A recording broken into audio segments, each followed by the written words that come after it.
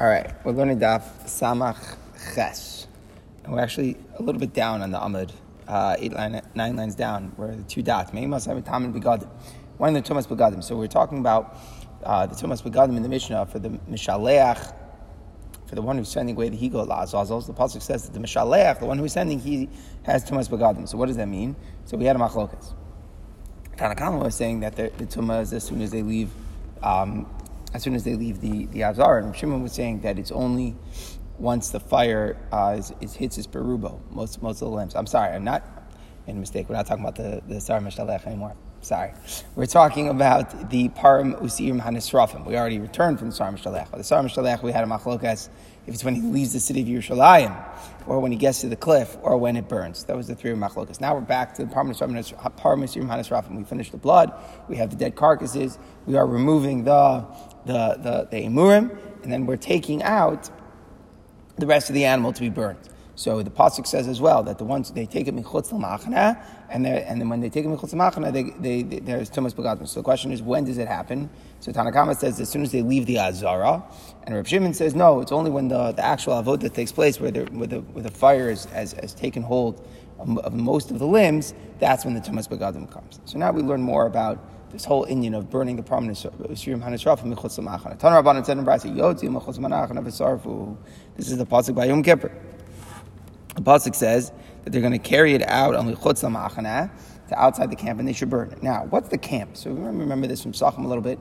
There are three camps, right? You have the Machane Shechina, the Machane Leviyah, and the Machane Yisrael. Machane Shechina was just today, basically. That's the base of Mikdash itself. Machane Leviyah would be the whole Temple Mount, the whole Har Bayis, and the Machane Yisrael would be the whole city of Yerushalayim. Right? And that's the equivalent of the way that the Jews camped around the Shechina, camped around the Mishkan back when they were in the desert. So the Torah says carry it outside the camp. Which camp? Right? Where are you telling me to go exactly? It's very unclear. So you would think the Pshuto Shomekar is just outside one camp, meaning just go outside the Azara, just go into somewhere on the Temple Mount that's outside the Azara and burn it there. You would think that one camp. But wait a second, says the Brayso. In another place where we have Parim Usirim Hanisrafim and other types of karbanos, where the meat is burned, michutz l'machana, we require three camps. What is this other place? So we taught Par Alam Davar, Shal Tzibor, Par Kohen Mashiach. These are karbanos mentioned in Parshas Vayikra that are also Parim Hanisrafim. And there we're going to derive, if we just be patient a little bit, we'll see that when the Torah says to carry michutz l'machana, we clearly know that it means chutz l'gimel machanas, and it's burned outside the whole city of Yerushalayim. And we know, therefore, if those parim are burned michutz l'gimel machanas, over here as well by the par and Sarah on Yom Kippur, even though the pasuk says take it michutz l'machana, we know it's going to mean chutz l'gimel machanas. How do we just know? So the Gemara in Zvachim is going to tell us because there's a Gzeir Shava of the word par. Just as over there, the par that you carry is chutz l'gimel, so to here it's chutz l'gimel.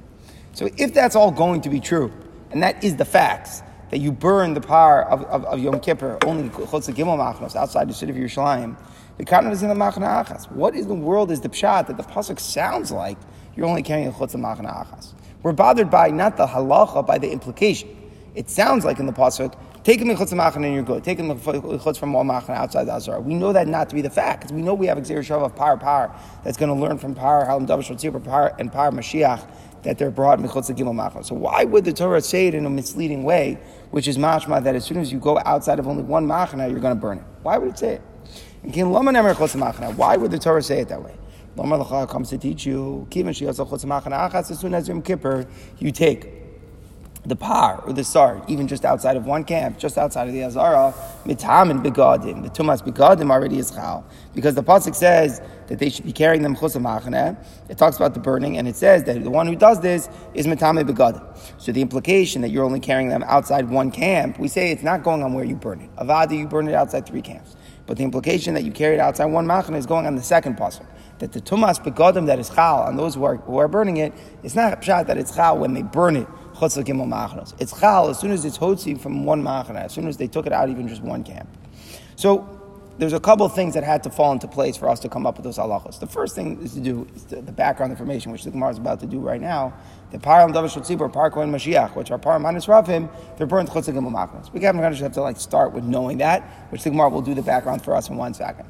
Assuming that to be true, we have to know that then par on Yom Kippur, par, for sure, the facts are that it's going to be burned Chutz Gimel Machnas, outside the city of Yerushalayim. Then we're going to focus on the pasuk that they take it Chutz Machna, burn it, and have Tumas Begadim, and we're going to be very surprised. Why would the Torah sound like you're burning the Chutz Machna Achas? And that we're going to be able to derive that the din of Machna Achas is not the location of the burning. In fact, the location of the burning is Chutz Gimel Machnas.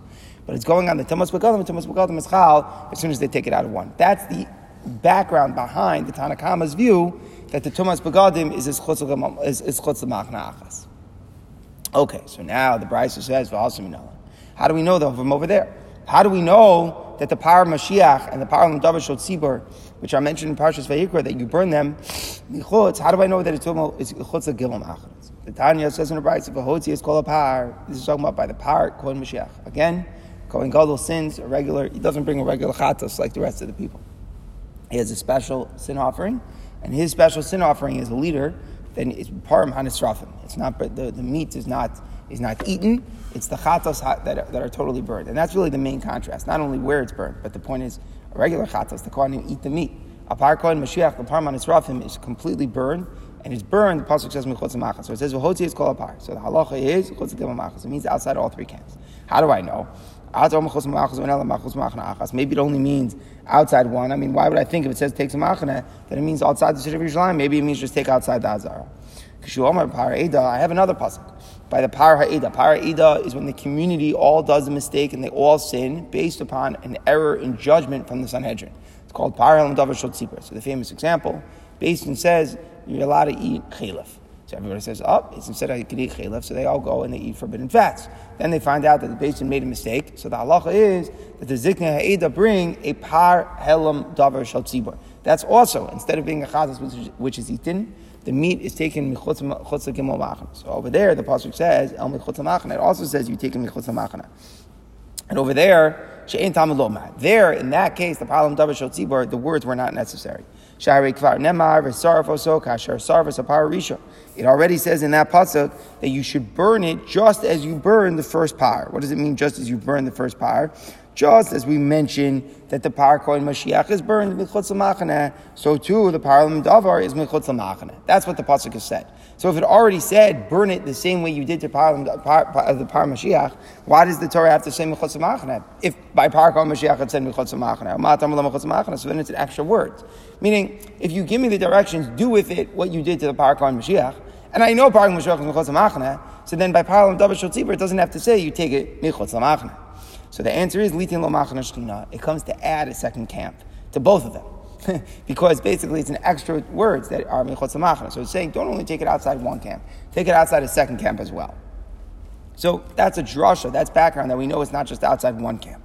Okay, now that tells us too, how do we know you take it outside three?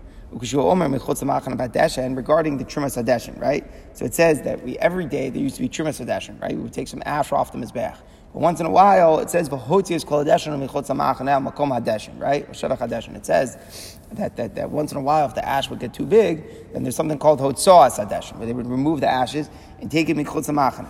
Again, most of the Rishonim hold that's not an avodah which is done every single day, but it would be done cleaning once in a while. They would clear off all the ashes and take it outside. So the pasuk says that they're taking it michutz hamachana, but it's adding. But so over there when it says michutz hamachana, those are extra words. Why is it extra words? She'ein tamid lomar. It didn't have to be said. I know that's where the ash is taken. It says by the par kohen Mashiach that when he takes it michutz hamachana, where is he burning? The pasuk says he burns it on the place where the ash is poured. On the very place where the ash is poured, that's the place where they burn the par kohen Mashiach. So I know that the par kohen Mashiach is chutz hamachana because it says chutz hamachana, and the Torah says el shefach hadeshin, to the place where I put the ash. So I know that where's the ash? Chutz hamachana. So it turns now that by the pasuk by the ash that says take it michutz hamachana is extra because I know where I take it. I know where I take it because I know by par kohen Mashiach I take it michutz hamachana, and it says that I put it al makom shefach hadeshin. So I know that the ash is michutz hamachana. So now the pasuk, therefore, by the ash that says that it's taken michutz hamachana becomes extra. So ten lo machana shlishes, that comes to apply that there's a third camp, meaning you take all of it even outside a third camp as well. So basically, by all these places By every single one, it just says take a mechutz machana. Where does it say take a mechutz machana? It says by param, by karm, Mashiach take a mechutz machana. It says by param davashot tzibor take a mechutz machana, and it says by hotzah sadeshin take a mechutz machana. By all three places, all of them, the simple pshuto shemek would be outside one camp, but we make it extra by two of them to darshan that you're taking it outside a second camp and a third camp. How do we make it extra? Well, first of all, by param davashot tzibor, it first says do it like the parko and Mashiach, and then it still adds do it mechutz machana. So those adds extra, and it already says that you burn in the place of the Shevach HaDeshin, so I know the Deshin is there. So by the Deshin, didn't have to say Mechutz HaMachana. So therefore, I come out that those two extra Mechutz HaMachanas are adding two additional camps. So that's the background information. I know that those three things, Par Kohen Mashiach, Par Davashot Tzibor, and the Hotzah Deshin are Mechutz L'Gimel Machanos. Now, as the Brisa now go back to the beginning of the Brisa, now it all fits like a glove. And we know par. So too on Yom Kippur, and when the Torah says that you should be carrying Mechutz L'Machana, I know that it means Mechutz L'Gimel Machanos. That's the work we have to do. So then what's the Torah saying that when you carry it outside one camp, you burn it? It's not true. The Torah is saying that the Tumas Big Godim, the Tumah that's Chal, it's Chal as soon as you carry Mechutz L'Machana Achas. That's all the work. Yeah. How are we able to make that drush of the Beged, though? I'll tell you why. If you take a look at the pasuk says two things. It says them one right after another. The pasuk in Achrei Mos. It says you carry it out. I want to just take a look at the pasuk. It's a little bit clearer. Let me just bring it up here. It's not written on the side. Sorry. It's in Parak Tezayin. It's in Parak Tezayin. It's pasuk Chav Zayin. If you want to take a look, Chav Zayin and Chav Ches. It says you take out the par and the sire. You take them in Chutz HaMachana, and then after it says you take them in Chutz HaMachana and you burn them, the next pasuk says that the one who burns them is Metame is Begadim. So Avada, the pasuk shot in the pasuk is you don't have Tumas Begadim until you burn them. Avada. But what we're saying is that the pasuk that said carry it in Chutz HaMachana, which was mashma only one machana, we know it's after three, after all that legwork was done. So he's saying that it's saying here in the pasuk that you carry it in Chutz HaMachana achas, going on the next pasuk that says that the soyer is Metam Begadim, the one who's going to be involved in the Tumah, the one who will be involved in this Reifa will have Tumah. You see Pasuk of Zayin and Pasuk of Ches in Parak Zayin in Vayikra, you'll see that. Those two psukim are next to each other. Okay, so now we have to get back to Reb Shimon. Reb Shimon in our mission disagreed. He said that the Tumas Begadim by Par and Ansar Yom Kippur is only when they're actually burning.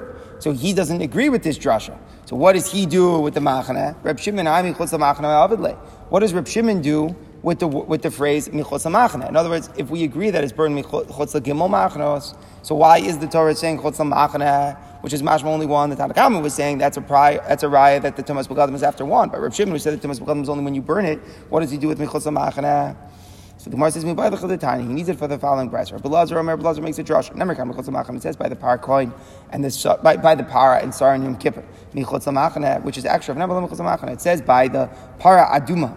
It says all the Torah says is you take the red cow michutz l'machana. So we don't. Again, now we know what does that mean. So it says them both the same phrase. So ma'alalon chutz l'machana is just as by the Yom Kippur korbanos. It's outside all three camps, like we established because we learned par from. All the other ones that are chutz gimel, so too the para aduma, it's also aflalon chutz gimel machos. So too the para aduma is outside all three camps, which is what it is, right? You burn it har zaytim. We're saying it's chutz gimel machos. Okay, so ma'alalon b'mizrachos Yerushalayim, just as the para aduma is outside of the city. Is to not only where is it, but it's what not only is it outside Gimel Machos, but what direction is it? It's in the east. How do we know it's in the east? Because the pasuk says in Parshas Chukas, our parsha, that you take the blood vihiza noichach pnei moed, right? It's facing the entrance. So if you're facing an entrance, clearly you have to be on the eastern side, facing. You're looking west and looking at the. Remember, we learned your mom is supposed to be able to see in. So just as over there, you're in the east. So to the where is the location of Chutz HaMachana? We just said by the Par and Sar and Yom Kippur, you burn it outside the three camps. But where, right? What direction? Outside the city. So we're saying that you do it to the east of Yerushalayim, which would be in that direction. So basically we're saying like this, the words mechutz v'machna aren't telling you when the tumas begadim are chal. According to Rav Shimon, the tumas begadim is chal only when you're actually burning it, like the pshuto shemikra, v'hasorif, the one who burned it, the one who did the ma'isa sreifa, mishetzes ha'ar berubo, when the fire took hold of the majority of the limbs, that's when the tumas begadim is chal. So what's the Torah saying? Mechutz v'machna, which is mashma, something is happening when it's outside one camp? No, it's just coming to link it to another mechutz v'machna in the Torah. By paraduma, to teach that the paraduma, first of all, is not slaughtered outside, just right outside the Zohar. It has to be slaughtered way outside the city walls, on the east, all the way outside on Har Zaitim. And it teaches us the opposite, that just as over there it's in the east, so too here by Parman Asirim Manasrafim, it's in the east.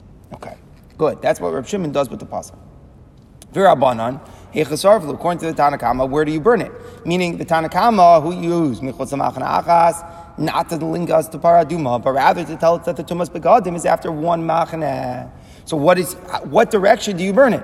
Meaning he's obviously not using that drasha that we just made, right? He was using chutz machna achas to say the tumah. So what direction of the city do you burn? Don't tell me the east because I learned from Paraduma, because he didn't use the words to link it to Paraduma. So what direction do you do it? So what says the Tanya Yechan and Shrafim says in the Brisa, where are the bulls and the Yisar Shir Man Shrafim burn? But Tzvon is actually in the north. Why Vasep is the north? Rashi says the Svara, all chatos are done in the northern part of the Azara, right? The Shechita is in the north, the Zrika Saddam is in the north. So it's like a svara. I don't know exactly what kind of svara that is. That if I'm picking arbitrarily some direction to have a burning place, mechutz machnos, it should be in the north.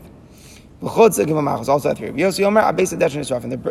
are burned at the makom hadeshin, wherever the mizbeach's ashes are carried out. They're carried out here, right? So shefoch hadeshin means the spot was already designated to be the place where the ashes.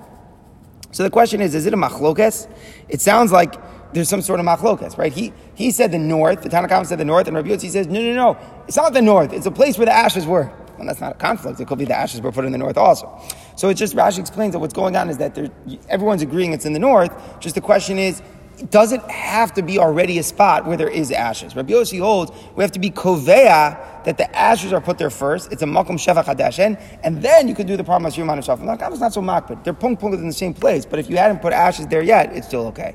But they both agree it's in the north, opposing Reb Shimon, who says that it was in the east. Says the Gemara, Rabbi Yossi, who's the time who argues on Rabbi Yossi and doesn't require that there was already ashes that were there. Meaning, Rabbi Yossi was saying the ashes have to be in that spot, only then that's Malcolm Shevach Hadeshen, and you burn the Parmas Parmas Yunas Raf. Tanna Kama didn't hold that way. Who is that? Rabbi ben Yaakov. The Tanya, Al Shevach Hadeshen Yisaref. The Pasuk says by the Parakoin Mashiach. Now, the place where the ash is poured, that's where you burn it. Sheisham Deshin. The Tanna Kama says there has to be ashes in advance. If there's no ashes that were put there first, then it's not Malkum Shevach Hadeshin.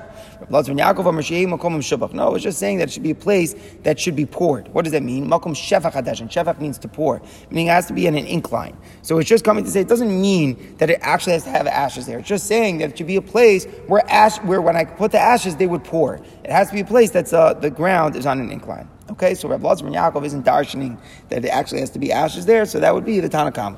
So I'm going to buy, that's not a proof. Maybe everybody agrees that the ashes have to be there. They're just arguing whether it has to be fit for pouring, whether it has to be on an incline. But you don't have a proof from there that Rabbi ben Yaakov doesn't agree that the ashes have to be there. So you haven't shown that Rabbi ben Yaakov is the Tanna Kama. Okay, so the Gemara hasn't accepted it. It could be that there's just a random Tana who doesn't hold that the ashes have to be there. So in summary, what do we have? Where do we burn the Parmas Yirm Hanas Rafim? We know it's Chosel Gimel Machnos. What direction? It's Machlokas. According to Reb Shimon, he dashed himself in the Paraduma, and the link of Machana to over there, just over there it's to the east. So to here it's to the east. The other Tanam who use Chosel Machana to tell us something else, to teach us that the Tumas Begadim is after one Machana, they don't learn that. They actually learn that it's burned in the north. Everybody agrees that there all of these things go together. So whatever we do, these things are all going to be there. There are some Tanam who require that the Deshin actually be put there before it's machshir, that spot, to be used for the Parmas Yirm Hanas Rafim. And other Tanam don't necessarily agree to that specification that the ashes be there. Okay. Continues the Gemara, Tan Rabbanan v'hasoyrif. It says that the one who burns them, we're talking about the Par and Tzar and Yom Kippur, the one who burns them is Matam Begadim. So v'hasoyrif Matam Begadim v'lo, Ametzis are only the one who's burning them, him and his clothing become Tameh, but not the one who's just lighting the fire. Meaning, let's say the animal is put right here on the pile of wood to be burned, and then somebody goes and he lights the fire. He's not Tameh, which is a Chiddush, because in effect, he did the sreifa. But as long as, he wasn't involved in the actual putting of it on the fire, then he's not tameh. Not the meitzar, not the guy who's just making the fire, not the person who puts on the wood arranges the wood, he's also not becoming tamei. So who is it? Somebody who's helping at the time of the sreifa itself. So what does that mean? That would mean somebody who's flipping meat, somebody who's throwing wood onto the fire, turning over the fire, something like that. So it's a very interesting chiddush. Let me just give an example.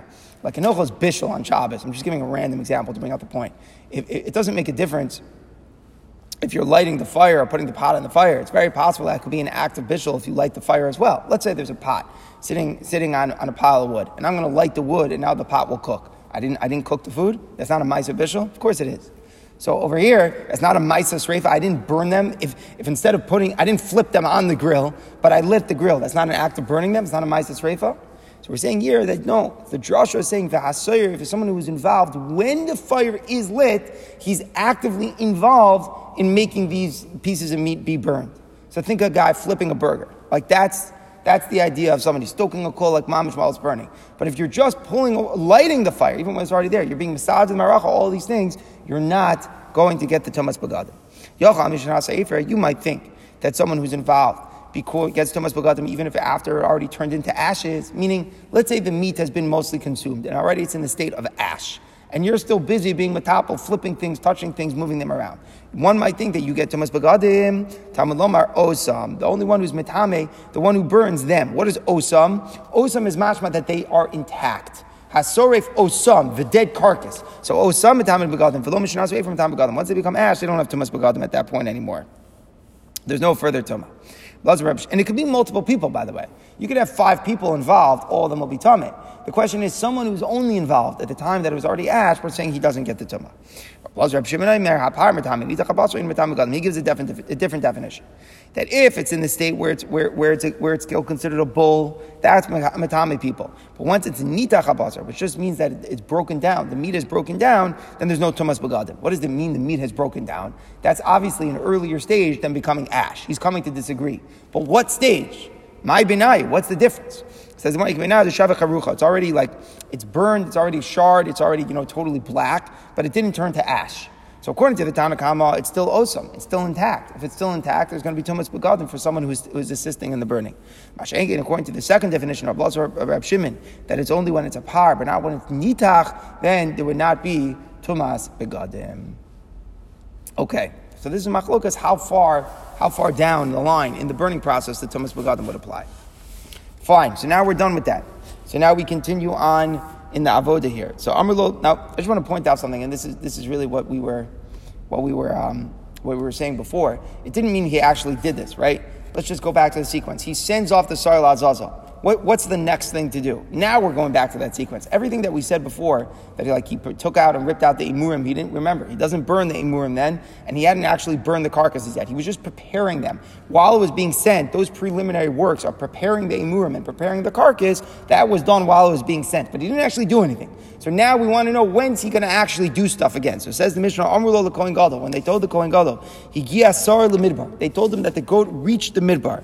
Remember, it goes to a certain cliff, which was 10 or 12 mil away, we learned yesterday. But even if before it got there, before it was thrown off, as soon as it was told him they reached the Midbar, already at that point, now we're ready to proceed. So how do I know that the eagle had reached the midbar? We'll see how far away the midbar was. But how do I know? So Dirkos Osin. There were Dirkos are people who are people in charge of watching stuff. So these guys, they have specific jobs. Manifim Besudrin, they gave them flags and they would wave them like an assembly line system. The guy in the midbar picks up his flag, and then the guy sees him at a far distance, he waves, and then all the way back to the Beis HaMikdash. They then became aware that the Sar had reached the Midbar. He says, you know what, you don't have to rely on those signs. They had another sign. How far are we going? From the place where, from Yerushalayim until Beis Chidudo was only 3 mil. So what does it mean? It's not the cliff. We're not talking about the cliff. The cliff was either 10 or 12 mil away. Basically, it means the midbar where the cliff was. So it's a funny thing because it's very far once you get to the midbar to get the specific cliff, right? Why was it so far away? You can't find a cliff. It takes 7 mil in the midbar to find a cliff. 7 mil is a lot, right? Remember, 1 mil is a good 2/3, 3/4 of a mile. So it sounds like a pretty far distance in the desert itself to find. It only takes you 3 mil to get to the desert. Which, by the way, this is amazing. Which direction? I always talk about this. Like, where is it? There's different deserts to go. We're going south of Yerushalayim. Is that what's going on? You go to Israel today. They have all these different theories about where it was. What? Yeah, I would think south. You would think south, okay? Because you could also go east. You ever go like to the Dead Sea from Yerushalayim? It's not so far. But go south, go east, whatever. You figure it out. But it's only 3 mil to get to the desert. And then another 7 mil, it's incredible, until you reach actual cliff. So here we only care about getting 3 mil to the desert. So we know how long 3 mil is. So what do we do? In order to figure out how long a mil is, they didn't have watches. So what would they do? They'd walk a mil with the Mishaleach, the mil, walk back the mil. So that's 2 mil. You're showing the mil, and then wait the time it takes to wait 1 mil. So that they were able to do. So we know from walking a mil, we learned this from Psachim, we learned from Ben Hashmashos, it's either 18, 20, 22, or 24 minutes. The poskim are split on that. So they figure it out, it's not so long. So they don't need this whole system with the flags, Rabbi Yehuda is saying. As soon as they did that, they walked a mil, came back a mil, waited out a mil, they knew how everything was fine. All right. Rabbi Yishmael Lomar, Simon Achalam, they added third simon. They used to have red wool by the entrance of the Heichal. By the way, how interesting is this? By the entrance of the Heichal. It's not what we learned yesterday. We learned it was by the Ulam, right? Is that the same thing? Originally they did, but then yeah, so it's 100%. 100%. It's talking about the original state, because look at what Rabbi Yishmael says. As soon as the goat reached the wilderness, it would turn white. Now, there's a very interesting thing what's going on. Because we don't care about when it's being thrown off the cliff. We care about when it reaches the midbar. Zot Rabbi Yishmael, that you know that it reached the midbar when? As soon as your red strip that's hung up by the Heichal, I don't know what happened to the Ulam. Today we say it's by the Heichal. Maybe it's just the general building. As soon as it reached there, it would turn white. So it's turning white way before. So very, very interesting stuff. The bottom line is, we're allowed, it sounds like, to begin the avoda as soon as it reaches the midbar, and we have all 3 different views here how we're doing that. Either we had the flag system, or we had the 3 mil system, or we rely on this back when it worked, it turning white. So now the Gemara comments a little bit. When we say basically Duda of Rabbi Yehuda, we don't mean the cliff, we mean the beginning of the desert. So as soon as the goat reached the wilderness, nasis mitzvah. What does it mean, nasis mitzvah? We have to be very careful here. It means the mitzvah is now complete, that the Kohen Gadol can resume the avodah. But let's just clarify, it doesn't mean there's no mitzvah to throw off the cliff. Of course there is. And it also doesn't mean that that's how much is ma'akev, because we learned back on Daf Mem that you know how much is ma'akev? Only at most the vidoy. Most people hold not even the vidoy. Most people hold it just has to stay alive until the blood is thrown of the Sarah Hashem. That's all you need. Other people hold you don't even need the vidoy. But nobody holds that it's ma'akev, that you actually send it out. If it died, let's say, on the way out of Yerushalayim, fine, no problem. So what do we mean, nasis mitzvah? We mean here that l'chatchila, how long should the Kohen Gadol be waiting until he resumes the avodah? That's what we mean. Because the pasuk says he sends it away, he sends it out, and once it's sent out, he starts. So we're trying to figure out, what does it mean he sends out? Sends out means he reaches the wilderness. But don't confuse that with what should be done or what is ma'akev. It's right in the middle. It's how much mitzvah has been achieved, and now we're allowed to resume the service. Okay? Very interesting halacha, right in the middle. Okay, weiter, new parak here. So now what happens? Now we're able to resume. So what happens? So these are some fascinating halachas here in our Mishnah that you really wouldn't get if you learned the Psukim and Parshas Acharei. Says the Mishnah, there's Kriyas HaTorah. He goes into the Azuz Nashim for a Kriyas HaTorah here. What's this Kriyas HaTorah? So Rashi learns, this takes us back to Daf Hey. Daf Hey, we learned there's a Kriyas HaTorah by the Miluim. And remember, we compared the Miluim to the Kohen Gadol on Yom Kippur. That was why he quarantined for 7 days before. So too, there's a din Kriyas HaTorah, a Doraisa din Kriyas HaTorah according to Rashi, which is done on Yom Kippur. So he goes and if he wants to do it when he's wearing the white special clothing, he could do right in that. If not, Korei B'Tzalas Lavan, he can wear in any personal white robe, meaning it doesn't really require big day kahuna at all. It's not a din avoda particularly.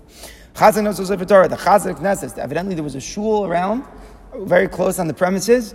I don't know exactly what the shul was, but the Chazan Knesset would take a Sefer Torah from there. Also, the Rosh Knesset, he would give it to the head of the shul. What's Knesset? He would give it to the Skan Kohen Gadol. Skan knows the Kohen Gadol. This is all just pomp, and then they would give it to the Kohen Gadol. Kohen Gadol Omen Makabel. He would stand up, right, cover the Sefer Torah, and be Makabel it from the Skan. What did he read? He read 2 things, not just Parshas Acharei. Don't think about what we read today. Listen to the Mishnah. He read Acharei and Ach Ba'asar. Ach Ba'asar is from Parshas Emor, which is close by, but it's another section of the Torah that talks about Yom Kippur. Then Gol Sefer Torah Manichu B'Chago, he rolls up the Sefer Torah and keeps it in his lap. V'Omer, and then he says, there's more in this Sefer Torah from what I read. Why is he making such a strange statement? The Sefer Torah has more than what I just read, because look at what he's about to do. What is he about to do? He's going to read the Musaf section from Parshas Pinchas. He's going to read by heart. So if he's going to read it by heart, it's because someone's going to say, oh, the Sefer Torah doesn't have anything more in it. So in order not to be mezalzel in the Sefer Torah, he says, no, there's more in the Sefer Torah than what I read.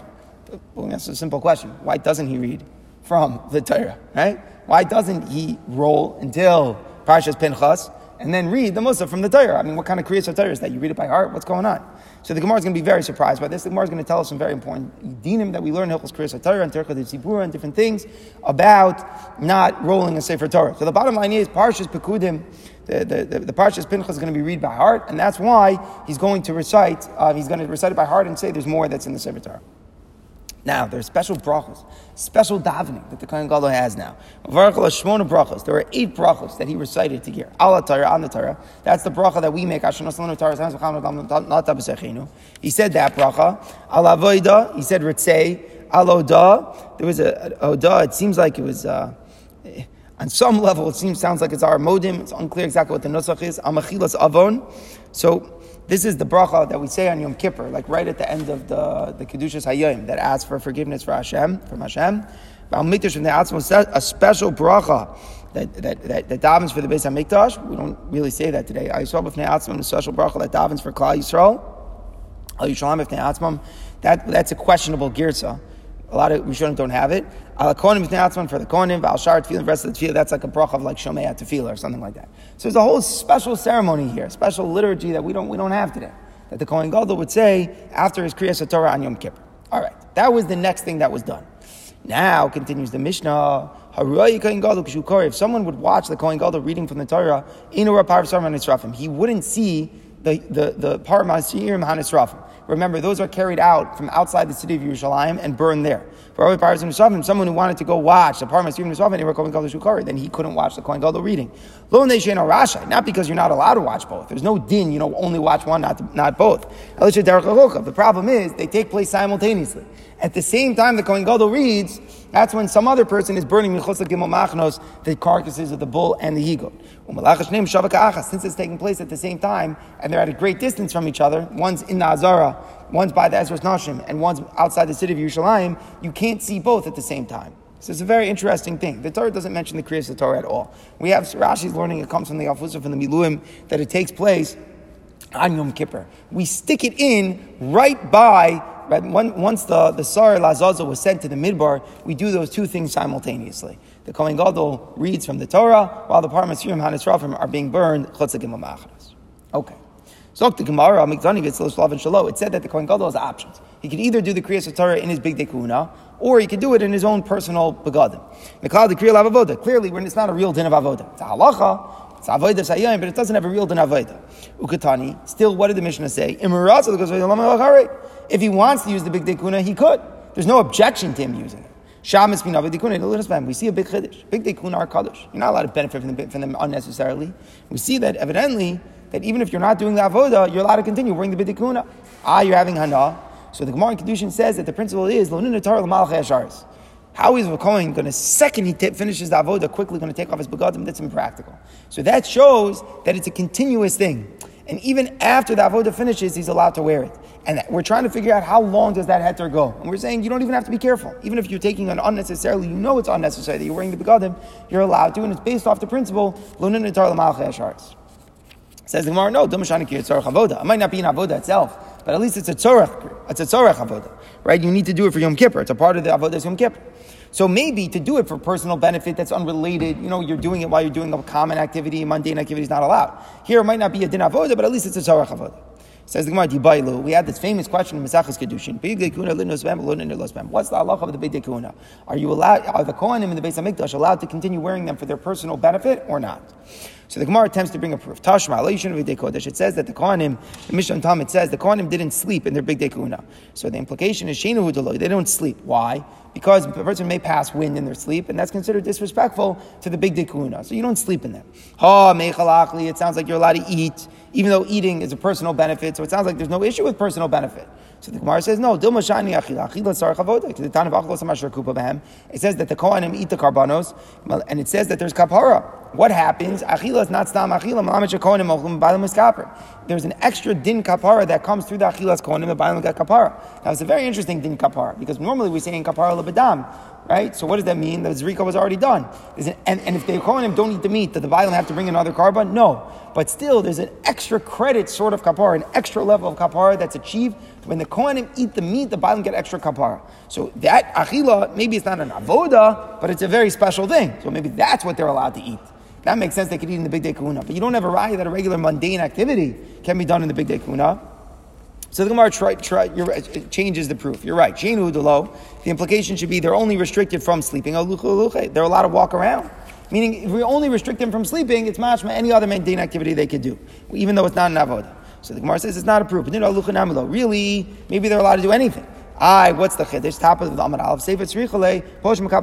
We're saying even though they don't sleep under them, they're allowed to put them under their heads. Meaning the chiddush that we want to say is that even though they're not allowed, even though that we're saying they're not allowed to sleep, they're allowed to put them under their heads. But really, maybe nachanami, they're really allowed to. Maybe really they're not allowed to do any mundane activity. So the Gemara says, well, wait a second. That itself should be an issue. They're allowed to put them under their heads. So if they're using them as a pillow, then they're having hana. So what are you saying? You're not allowed to have any mundane activity is also asr, but they're allowed to use it as pillows? Pillows is also hana. You're right. It doesn't mean under their heads. They're not using it as a pillow. Near their heads. And what's the chiddush? The chiddush is that we're not concerned they might roll over it to it in their sleep and then get hana. That if a person has to pass wind, they're wearing tefillin, they can move tefillin to the side. Just as over there, the concern is they might pass wind in their sleep, and still they're allowed to have the clothing near them. So too by tefillin, as long as they're not mamish on your head, they're just close, then it's okay. If it's to the side, we're not concerned for the passing of the wind. Okay, fine. So we'll stop for here from today. The bottom line is, we're not sure if big day kuna you're allowed to have benefit from or not have benefit from. The Gemara is trying to bring a proof in the Kohen Gadol reading on Yom Kippur that he's allowed to wear the big day kuna. The Gemara says it's not a proof. That's not a mundane activity. It's at least a tzorach avod. That's part of the avod of Sayom. We want to know, mamish, a mundane activity, is he allowed to do that? We're trying to bring a proof in the fact that it says that the Kohen Gadol that the Kohanim put them under their big day kuna under their head as pillows, and we're saying it's not under their head, but rather next to their head, and there's no proof that they're actually benefiting from it.